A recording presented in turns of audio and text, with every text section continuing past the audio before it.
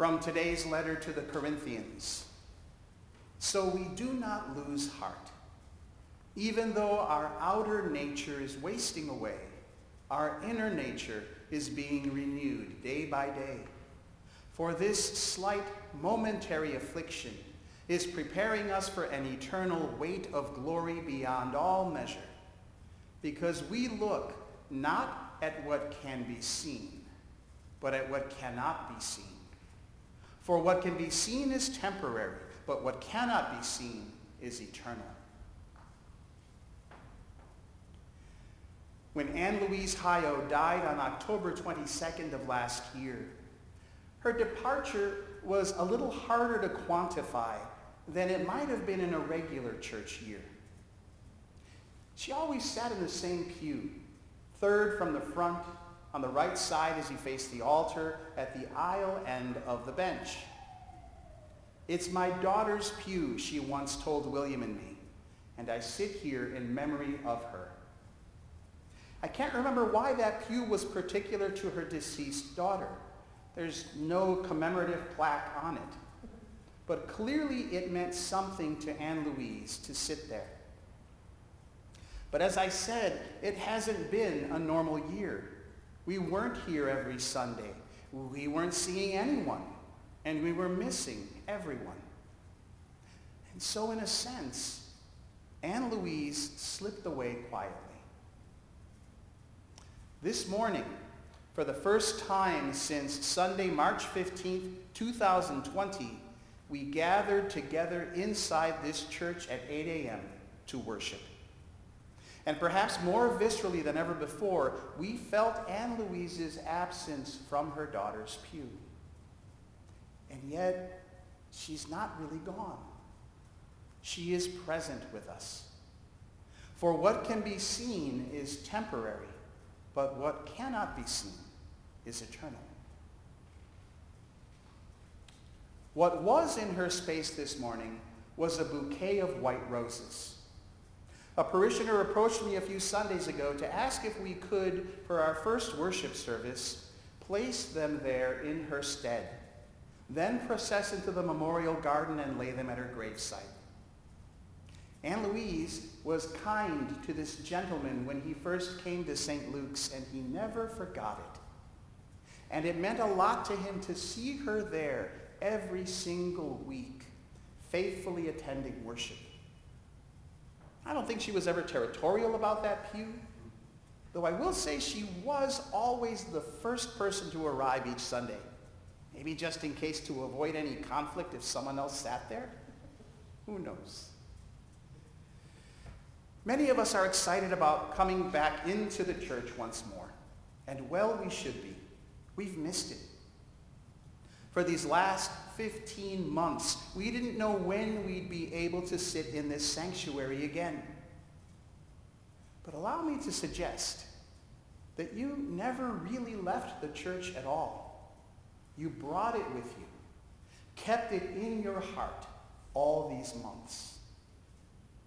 When Anne Louise was dying in home hospice care, many of you rallied to her side, sending cards and emails and flowers, letting her know in so many ways that she was loved and would be missed. That was church.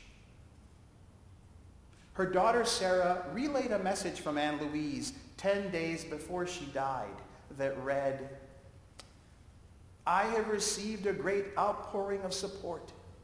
The messages of love go to my heart. The messages of prayer go to my soul and lead me to God. What more could I want?" Even as she lay in bed at home dying, Anne Louise was in her pew, surrounded by her community. We look not at what can be seen, but at what cannot be seen. That's what Jesus is trying to get across in today's gospel reading when he proclaims, "Here are my mother and my brothers.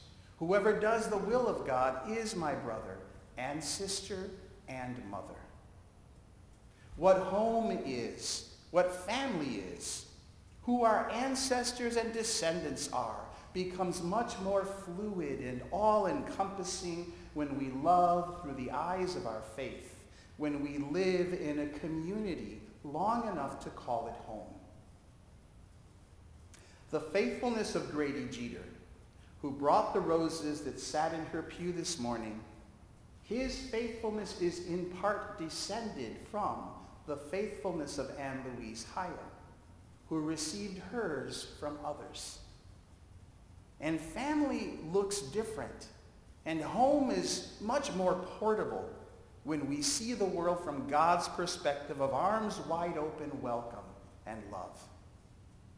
These labels of brother, sister, mother become applicable to far more people than our blood relatives because we have been loved and nurtured in this place and in other places by those who took us in and called us family.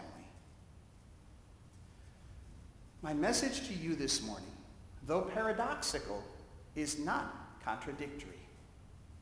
Place is important, but place is also portable. A couple stopped by St. Luke's last Saturday afternoon, coming all the way from Brentwood, past Walnut Creek, because it was their 22nd wedding anniversary, and they wanted to be in the space where they'd been married. Now, there was no guarantee that the church would be open, but they braved the terrible traffic on 17 anyway. And when Colin Whitby Strevens let them in, their memories came flooding back. They FaceTimed some friends and showed them the church. Guess where we are? Whoever was on the other line knew it right away. The couple recounted to us how either the priest or the organist refused to play Here Comes the Bride for her processional music. And so Colin, though I didn't see this but only heard it from downstairs, kindly played it for them on the organ last Saturday. I believe she processed down the aisle to it, finally, 22 years later. My point is, place matters. We imprint our best days and our worst onto locations and buildings where we've experienced them. Churches are where we get baptized, married, and buried. They're where we learned our faith, came to love Jesus, and passed it on to our children. St. Luke's is where we've brought our longings and sorrows, prayers and joys, and placed them at God's altar. So of course we've been eager to get back inside. Yet church has been happening for over 14 months now, in our courtyard, on Zoom, and on Facebook Live. In some ways, more deeply than before. We've learned church history at Father Bill's feet on Teaching Tuesdays. We've delved more deeply into the Gospel of Mark than perhaps even Mark himself on Bible Study Thursdays. Our Wednesday Holy Happy Hour group bonded so much on Zoom that the first chance we got after everyone was vaccinated, we had a dinner party hosted by one of our newer St. Luke's members at her home somewhere up in those mountains of Los Gatos. And though you may tire of hearing this, I will never tire of saying it. You have become better at praying for one another and at asking for prayers for yourself and your loved ones than you ever were pre-COVID, like by 1,000%. Typing them into the comments section during an online service, be it Sunday worship or morning prayer, and following up with each other in ways that might not have happened before. I am humbled and amazed at this, at your perseverance. When I tell this to you, and maybe even as I'm saying this right now, I sometimes get the sense that you don't think that's such a big deal. Well, it is. Many of you weren't doing this before. technology has unexpectedly allowed us to be more vulnerable with each other, to care more openly than before. In all these examples, place is not what mattered in fostering community. We carried our church home in our hearts. So we do not lose heart. Even though our outer nature was wasting away, our inner nature was being renewed day by day.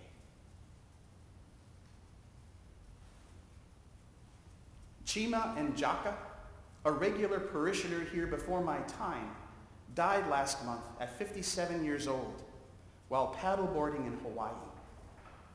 His family wrote to ask if I would give a memorial service for him 2 weeks ago. It was held at the Los Gatos History Club, but it was otherwise a straight-up Episcopal liturgy. Though it had been years since he attended church, his sister told me that he loved St. Luke's and that she would always cherish the times he brought her to Christmas Eve midnight Mass here. Some family members at the memorial service weren't particularly religious, but it meant the world to them to hear those prayers offered on his behalf. And some of you do remember him, his sweetness and courtesy, his quiet attentiveness, his way of making you feel special when you spoke with him. This place mattered to Chima and left a deep enough impression that his entire family felt it.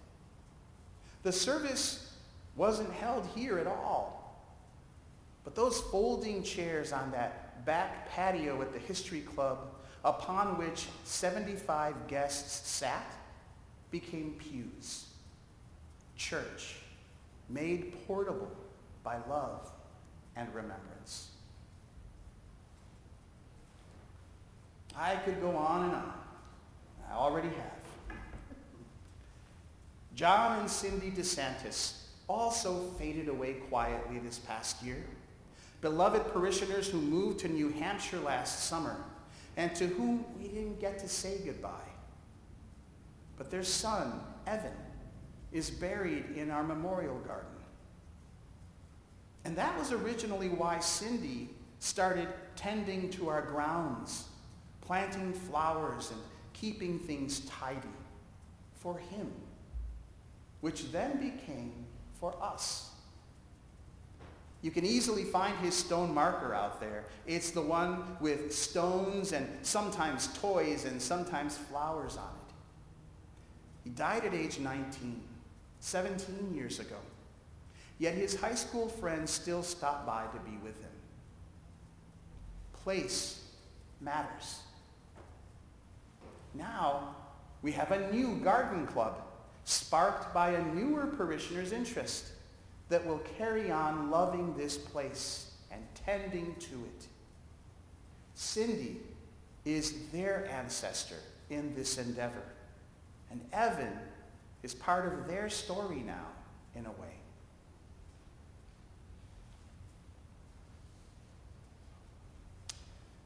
I cannot tell you how ecstatic the AA group folks are now that they can finally meet once more in our buildings and courtyard come June 15th. Some of those groups have been here for decades and have missed it terribly.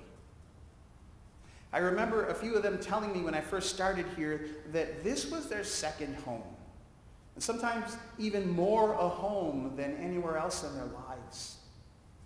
That old parish hall, cherished by hundreds of men and women in recovery over the years. Place matters. And I would argue that it's not so much last year's new paint job in that parish hall that makes this space more beautiful, but it's the words that have been spoken in those rooms of comfort, despair, and affection that now make those walls shine. The beauty of the grounds, the dignified look of our church, those things attract the eye. But it is God's presence here, along with the love we have shared and felt in this place, that imbue this patch of Los Gatos and make it sacred. What is your story here? What has been your story? What will be your contribution? Who are your ancestors in faith that you bring to this place, and who will your descendants be? As we begin to repopulate our campus once more, my exhortation to you is, come home. Even though you took home with you and had it all along, come home. We will be together again, even as we already are and always have been. Come to church. Make your mark here. You've missed being here. You can't wait to see it again. So don't show up only once a month or less, or only when you're scheduled to serve. We need you back. You're our family, and we miss seeing you. Thanks to last week's cleanup crew, the space is looking spiffier than ever. And St. Luke's is on the verge of wonderful things, of rebirth, together once more, in celebration, in prayer, and in rededication to helping others. Don't miss out. This is not just one of many options for you on a Sunday. This is the house of God, and God is calling you home. So do not lose heart. Your inner nature is being renewed day by day. For this slight momentary affliction has prepared us for new life beyond all measure, because we have seen what cannot be seen and have sensed the eternal in this place. Anne Louise, Evan, Chima, Grady, your AA brothers and sisters, and I all miss being with you in our community of faith, side by side, giving thanks and praise to God in word and deed. So we'll see you in church.